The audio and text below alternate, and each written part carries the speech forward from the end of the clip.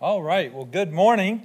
And man, our hearts are already full. This place is popping. This is crazy. Like, we did not expect this. You guys are packed in here, and I think the foyer has people out there, and this is exciting. This is already exciting, and I would say we could go home, but your pastor would probably just get up and preach at you. So, but we are so happy to be here, and we have never been to this part of the country, and this is beautiful out here. And I told my wife when we were driving up here, we've lived in Nebraska for 22 years. What's funny, I didn't tell the joke yet. You guys are already laughing. Yeah. Living in Nebraska. Okay, that is funny, I guess. But we live near Omaha, and I said, man, I had no idea there was pretty parts of Nebraska. This is crazy. We drove up through the sand hills, and then we got here, and it even got even prettier. And we are thrilled to be here, and thank you. You've already been so kind to us. And I'll introduce a little bit of us and our family and whatnot. And so I think there's us. We have a picture of our family. My wife is here with us today. And if you haven't met us, we really want to meet you. Stop by our table, grab a prayer card. And I don't have this working, so there we go. That's us. And God's given us 4 boys. And next to me is our youngest. He's 17. He's going to be a senior next year. And his name is Andrew. Everybody always asks, what are we doing with our kids when we go to Portugal? And Mama is hoping that Andrew will go with us. So he'll graduate by the time we go. We're hoping to be in Portugal by the end of 2024. And he'll graduate this year in May. And so he's praying about maybe going with us right now. Next to him is Daniel. Daniel is 20 years old. We're pretty sure he'll be married by the time we go to Portugal, or at least that's what his girlfriend is hoping. So she's praying that way anyway. And then next to him is Shane. Shane is just turned 19, and he's a sophomore in college this year. And then LaCorey is our oldest. He's 23, and he just got out of the Air Force last summer and moved back home and is finishing up college and different things. And if I could share a little bit of our testimony as a family, about 14 years ago, LaCorey and Daniel were taken out of their homes in Omaha and put into foster care. And God put them in a tremendous home in our community. And almost immediately, they started riding the bus to church.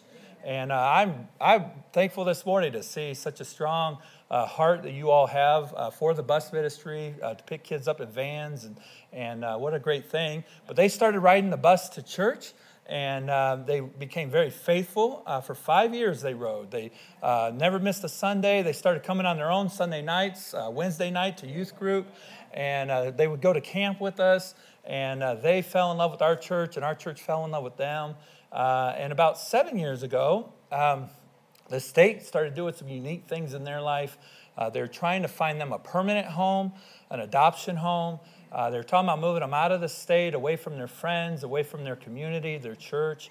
They tried a couple situations that were not good fits at all. And so our church started praying for them and started being concerned. And one day I was talking to a group of people and a little frustrated. I said, these are too good of boys to be messing with. I said, somebody in this church needs to step up and adopt those boys. And be careful when you say that someone ought to do something. So God put it on our hearts. And I'll tell you, when God tells you to adopt teenage boys, that is about as crazy as it sounds.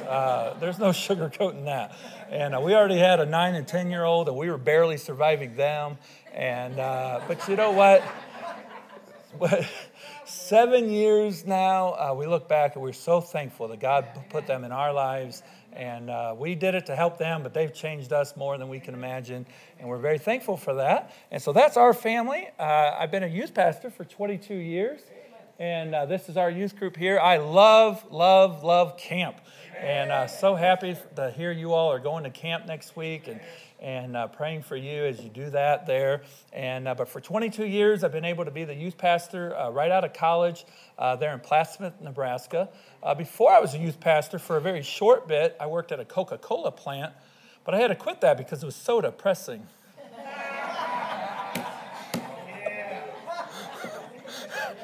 Good job.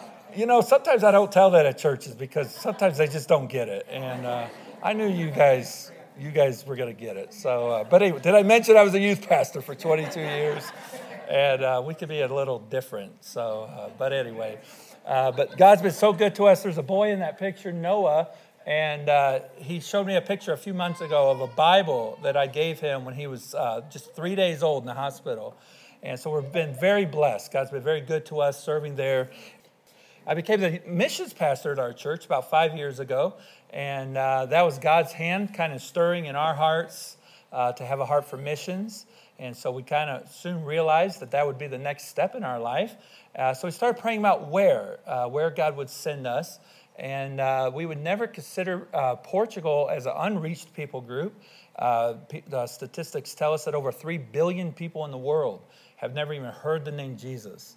And Portugal has heard of him. They're 85% Catholic. But statistics would also tell us that less than 1% would know him as their Savior. They have 10.5 million people in Portugal, and less than 1% would know Christ as their Savior. And so we have a real heart for them. This verse here is Portugal. It's them in 100%. It says, "In whom the God of this world hath blinded the minds of them which believe not." That's Portugal. They're good people. They're sweet. They're very relational. Their crime rate is less than 1%. So they're very just good-hearted people, but they're very blinded. There's a town there called Fatima, and the legend is 100 and something years ago, Mary came down from heaven. She showed herself to these 3 shepherd children, and through that they've built shrines and cathedrals and temples, and every year hundreds of thousands of Portuguese will take a pilgrimage to Fatima. And they walk from wherever they live in the country. They walk to Fatima. Once they get there, there's all these rituals, and they crawl up this hill and do all these things with their shoes off. And it's this whole thing that they do. And they don't do that because they're bad. They do that because they've been blinded. And they've been blinded by religion. And but I love how this verse goes on, and that it doesn't leave us with that. But it goes on and says, "Lest the light of the glorious gospel of Christ, who is the image of God, should shine unto them." And that's all our heart is. Honestly, that's all a missionary is someone that's taking the light of Jesus to a blinded nation and a blinded people. And that's our heart, is to take that light to Portugal. We have 3 main ways we'd like to do that. First and foremost, through evangelism, simply by telling people about Jesus. Secondly, through church planting. Our first church we'd like to plant is downtown Lisbon. Lisbon is their capital. Lisbon has 3.5 million people there, and so we'd like to plant our first church there in Lisbon. And then thirdly, to train national pastors to repeat that process. As we reach the Portuguese, to train the Portuguese to start churches and to reach people, to reach their country. And with being a youth pastor for 22 years, obviously we have a heart for youth. And so God really opened some doors when we went on our survey trip back a year ago, October. And we met a Portuguese pastor named Daniel. And through him, we saw a real vision for the opportunity of helping Portuguese churches with youth groups. A lot of the Portuguese churches are smaller. They don't really have the resources to do much with their youth. And so we'd be able to come in and help them train volunteers and help them establish youth groups. As we're starting churches, we're also helping them with their youth program. So we're excited about that. This next slide here is David. And he's the guy in the middle with the blue shirt. And this picture is super special to them. This was taken back in August. And it's their very first Sunday in their brand new auditorium. They outgrew their storefront property. And God provided an old warehouse, and so they converted that, and they're super excited to be in there. And we're excited that as we get to Portugal, we'll be able to partner with him. As we learn the language, as we learn the culture, we'll be able to learn ministry through this sweet church here. And so we're excited about that. At this time, I'll show our video, and David's in that video as well. Then we'll come back up and get into the Word of God this morning.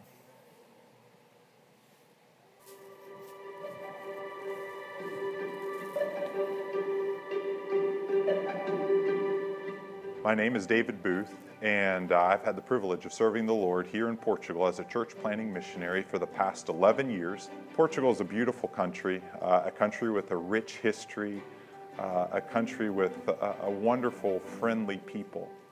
And yet it's also a very empty and a very needy country.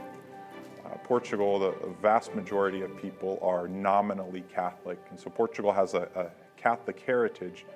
But I would say the vast majority of people that we encounter that live in our town, that we interact with, are really Catholic in name only and really give very little thought to God, to the Bible, to their spiritual condition. Hello, my name is Philippe. When I was in high school, I met Pastor David. He was teaching religion class. I didn't go to class that often, but ending up finding the church that he's a pastor, he's leading, and I've been a member since for like 5 years. I've been growing up in faith and in the gospel. And this church has helped me a lot in growing up as a Christian. I love Portugal, I love my country, but I also have a deep burden for it because there's a great need for the gospel in this country. A lot of people don't know at all what the gospel is. It's a religious country, but that's all it is. You know, Billy and Mary Ann have been serving at a church for 20 years, and that speaks a lot to their continuity and their perseverance and just their spirit to serve the Lord. And I see that what they have been doing over the past 20 years, serving in their church, so much of what they've been doing fits right here with what they could be doing here in Portugal. So I ask that you would consider supporting, encouraging, praying for Billy and Mary Ann. Portugal needs good missionaries, and I believe that there'll be great missionaries here in Portugal, that God will use their lives in a mighty way here. So thank you so much. Although we are a really small country compared to Spain, there are millions of people that don't know anything about the gospel. And we need missionaries like Billy and Mary Ann to come and help us to spread and share the gospel.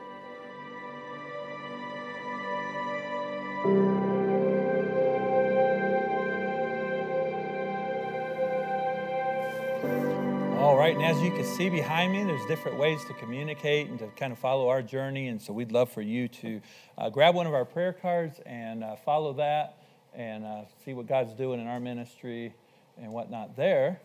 And turn to Philippians. Turn to Philippians if you would. And I love the book of Philippians. And here, not too long ago, about a year ago, I was able to do our last kind of series with our youth group. And we would always meet on Wednesday nights. And we went kind of verse by verse through the book of Philippians. And at that time, we knew that our next step in life was to be missionaries to Portugal. And that God was calling us there. And so I was looking at it through kind of a different lens, and I never realized before how missional the book of Philippians really is. And it's an extremely missional book. It's Paul, which is a missionary, right? He is speaking to this church, the church of Philippi. He's writing them a letter, and they were a supporting church of his. Matter of fact, at one point, we may get to this and see, but at one point in Paul's ministry, they were one of the only churches working with him, one of the only churches supporting him. So they were a very, very special church to him. If you remember the story, him and Silas went to Philippi. They won this lady. Her name was Lydia. She got saved, and then they got thrown into jail. And then at midnight, they sang praises to God, and an earthquake came, and through that, they were able to reach the Philippian jailer. He got saved and took him home to his house, and his whole family got saved. And so they start this church. And now many, many, many years later, Paul is writing this book of Philippians. And he's cultivated this very sweet, precious relationship with them. And now he's writing this book. And so I just want to look at a few verses through the book of Philippians. and just highlight a few things. I love, we'll start off at chapter 1 and verse 5. Chapter 1 and verse 5, and he says this, he says, "For your fellowship in the gospel from the first day until now." And I love this verse because it really puts things in perspective.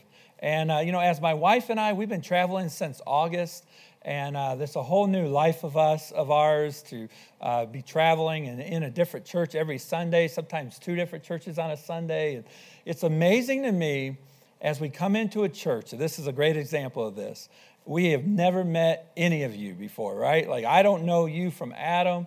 I've been emailing your pastor back and forth a little bit, but I don't know any of you. But isn't it amazing? Almost immediately, there's a connection. There's a bond. And the truth is, because there is a connection, there is something that we all have in common, and that's the gospel. And the gospel unites us. The gospel drives us. And I would encourage you as a church to never lose sight of that. It can be very easy to get distracted with different things and whatnot. But the truth is, the reason that we are a church and the center of our attention ought to always be the gospel of Jesus, the story of his resurrecting power in our life. And that's what unites us. And I love that the way Paul starts this, because about his beautiful relationship that he has with this church has been through the gospel. Look at verse 9. Go on to verse 9. And he says this, he says, "And this I pray, that your love may abound yet more and more in knowledge and in all judgment."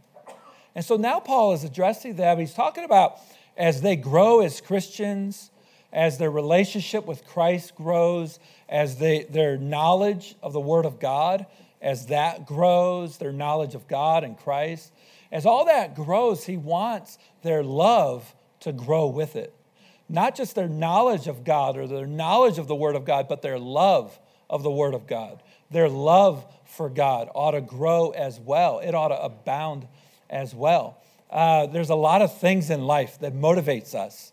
One of our first trips on deputation, we went down to Colorado, and my son went with us, and he wanted to go golfing, so we went golfing. And one thing, I'm not a golfer, but I enjoy spending time with my son, and it's Colorado, so it's beautiful, and it's outside, and so we go golfing. So one thing I always do, I like to look for golf balls, right? And so it's kind of like a little treasure hunt, And so he's golfing, and he hits this ball too far, and it goes into these high weeds. And so I go in there with this golf club. I'm looking for the golf balls, and I don't find the golf ball, but I do find something else. And he is looking right back at me. And immediately, my mind reminded me that we were in rattlesnake country. And I did not have to take very long. I'm hightailing it out. My knees are as high as, my chest, and I am gone. And there was a couple of Air Force guys there with us golfing, and they're laughing. And they said, and I said, yeah, I do now. And so I didn't leave the golf cart the rest of the day, right? And you know why? Because of fear. Fear is a motivator. Fear can motivate us. I've worked with the sports program of our school for 20 years. And competition, sports, that'll motivate us, right? And we have a lot of motivators in life. Going back to fear, I like to illustrate this with my parents, a child-parent relationship. When I was a little boy, I know I'm standing here today and I look like I'm just this perfect angel, right? My wife would agree with that usually.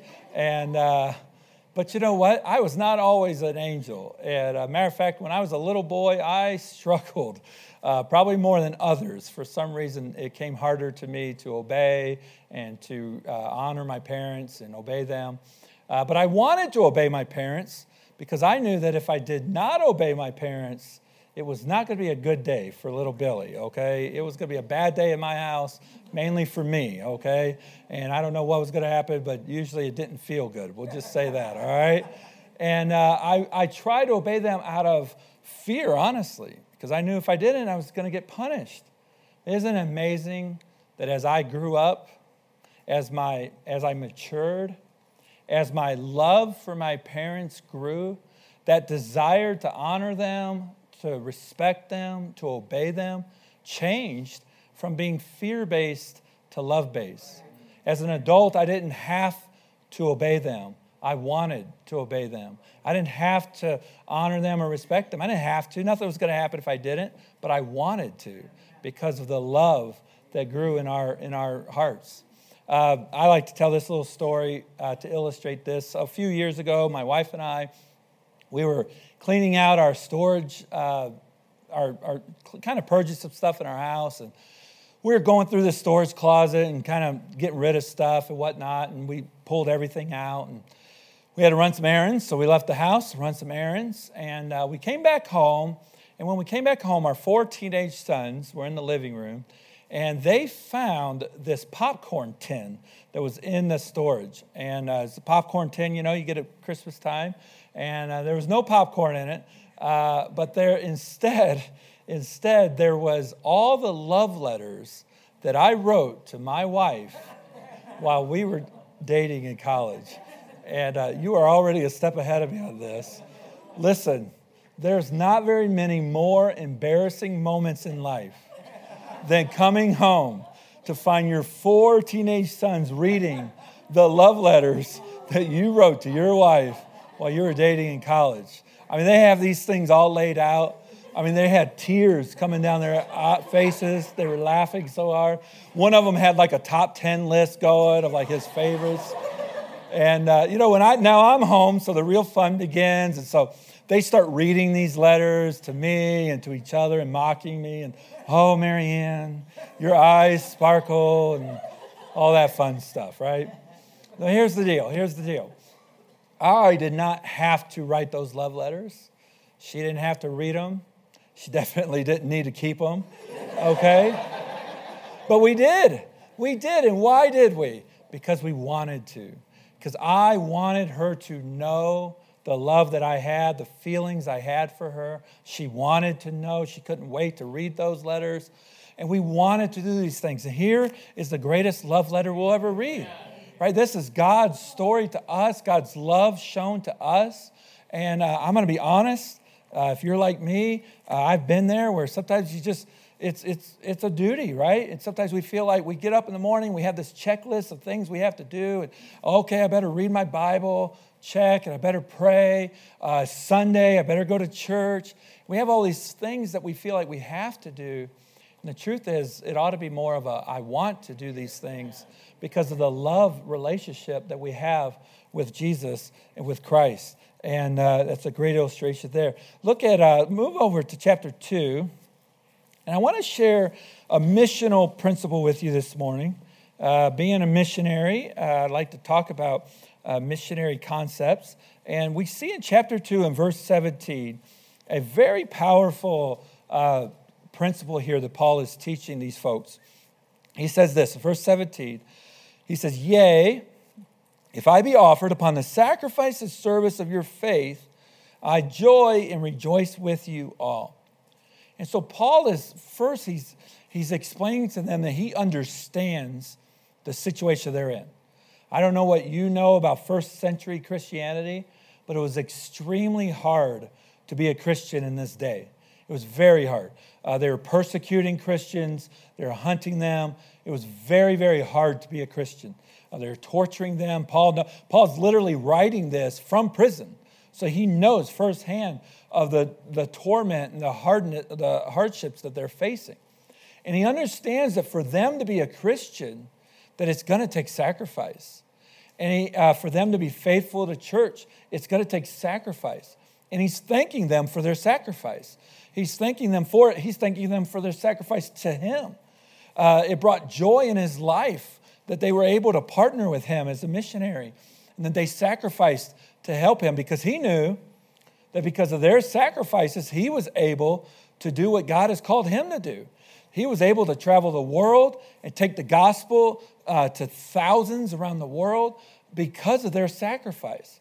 And it brought him great joy. It brought him happiness. But look at verse 18. I love how Paul goes on to verse 18. He says this, "For the same cause also do ye joy and rejoice with me." So Paul is saying, your sacrifice has brought me joy. But you know what? Your sacrifice also brings you joy. And you know what? That is different than the world we live in. Because we are brainwashed to think through commercials and advertising that for happiness and for true joy and happiness in our lives, we need to have more stuff. And if I can have more things, if I have a new phone, or if I have a bigger TV or a new car, then that'll make me happy. And all these things will make me happy. And Paul is saying the exact opposite. He's saying by giving will bring more joy in your life than by receiving. And he's explaining this thought. I love to travel with this. This is a great illustration of this concept. This is very special to us, to my wife and I. This is our very first love offering. And this was our very first love offering, Fremont, Nebraska, a little town about an hour north of where we live. And we were out of town, so we grabbed the last night of their missions conference. And we had the conference there, and we presented, did the whole thing. It was all brand new to me, so I was a little overwhelmed. And afterwards, this little girl, her name was Grace. She was 10 years old, and she came up, and she gave us this jar of money. And I'll tell you what, my very first reaction was to say, no. No, you keep that. I am not worthy. It was very weird. But I also know God did this. He did that for a reason. And I think one of the reasons he allowed that in my life, he wanted me to know as a missionary exactly what it was going to take for us to be missionaries. Missions is not this big business empire, right? It's not this big money deal. Business or missions is God's people sacrificing and giving. And we don't know, we have not counted this, so we don't know how much money. There's a 20 in there, there's some fives, quarters, singles. I do know there's a lot of sacrifice. I do know that she could have bought a lot of candy with this money. She could have bought a lot of girl things, whatever it is the girls play with these days, right? And she could have bought a lot of things for herself, but instead she chose to give this to someone she's never met before for God's word to go forward. And that's what the sacrifice and the joy that'll bring in your life. We don't have the screen down, but typically I would have a picture. And if I had this picture, I love showing it because you would see in this picture, there's a few things, but the biggest thing you would see is a smile on her face. And it's a huge smile. And it shows that she is not sad. Her parents weren't making her give this. She was happy. She was excited. She wanted to give this to bring the joy in her life. Let's move on. Let's look at, I like chapter 4, verse 15. We'll just show that, do that real quick, and then we'll almost be done here. Chapter 4, verse 15, he says this. Now ye Philippians know also that in the beginning of the gospel, when I departed from Macedonia, no church communicated with me as concerning giving and receiving, but ye only. And that's a powerful verse, because here's the great missionary Paul, and he, at one point in his ministry, they were the only church helping him. And man, I shudder to think what would have happened if they stopped helping him. What would have happened if they said one day, times are tough, things are hard. It doesn't make sense right now. We don't really have it to help Paul. So let's just skip a couple months. I'm sure other people are doing it. Other churches are probably helping him. So we're going to skip. And you know what? The principle I like here is to be careful to ever think that someone else will do something. And here's the deal. I'm a missionary this morning. My wife and I were missionaries going to Portugal. But we are not the only missionaries in this room. The truth is, every person in this room is a missionary. And I'm a missionary to Portugal, but you're a missionary. You're a missionary in your neighborhood. You're a missionary to your workplace. You're a missionary to your school. You're a missionary to your family. And the truth is, we could always say, well, you know what? That neighbor, someone else could tell them about Jesus. Someone else could invite them to church. But what if they don't? What if no one else? What if you're the only person that God has put in the life of that person to tell them about Christ? And we all have a mission field and an opportunity to tell those around us about Christ. And then look at chapter 4, the very last verse. And I love this verse. I love the way Paul ends Philippians. He ends this book. He uses this phrase a few times through the New Testament. And he says this, chapter 4, verse 23, the grace of our Lord Jesus Christ be with you all. Amen. There's a lot of things that Paul could have said to end this, to be done with his letter to them.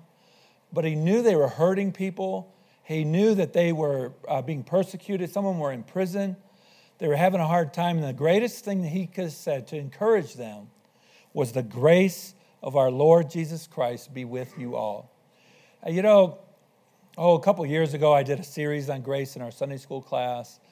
And I've studied grace before. I've heard preaching on grace. I've read books on grace. And I've never realized before, the thing that stuck out to me more than ever before about grace is that grace is not just our ticket to heaven. Okay, now it is. It is our ticket to heaven. So if you're here today and you've never received the gift of grace in your life, I would encourage you to do that. This church would greatly rejoice if you received that gift of grace in your life and you would receive eternity. You would know that at that point, if you died today, you would go to heaven through this gift of grace. But if you're here today and you have received that gift in your life, that's not all you got was a ticket to heaven someday. We received eternal life at that point, yes, but we also received so much more. We received an abundant life here on earth. We received a life now that we can live in direct, as we learned in Sunday school this morning, we can have direct communication with God, the creator of this universe, with Jesus. We could talk to them. They want to hear us and listen to us and hear what we have to say. We received the Holy Spirit. We have received His power and His ability to convict us, His ability to comfort us. And we received so much through this gift of grace. And so I encourage you this morning as we go through life, right, that we embrace that we live in that grace that Lord Jesus Christ has given us. And in a moment, I'll pray. We'll turn this over to your pastor for the invitation. But, whatever it is, I know we talked about multiple things of the love that we have for Jesus, our sacrifice that we have for His work, and then His provision and His grace in our life. Let's pray. Heavenly Father, Lord, thank you for this church. And thank you for their heart to be here this morning. On a holiday weekend, here they are in church to meet with you, to hear your word being preached. Lord, thank you for your kindness in our life, to save us, to love us, to comfort us. And I pray that you be with everything we do. In your name we pray. Amen.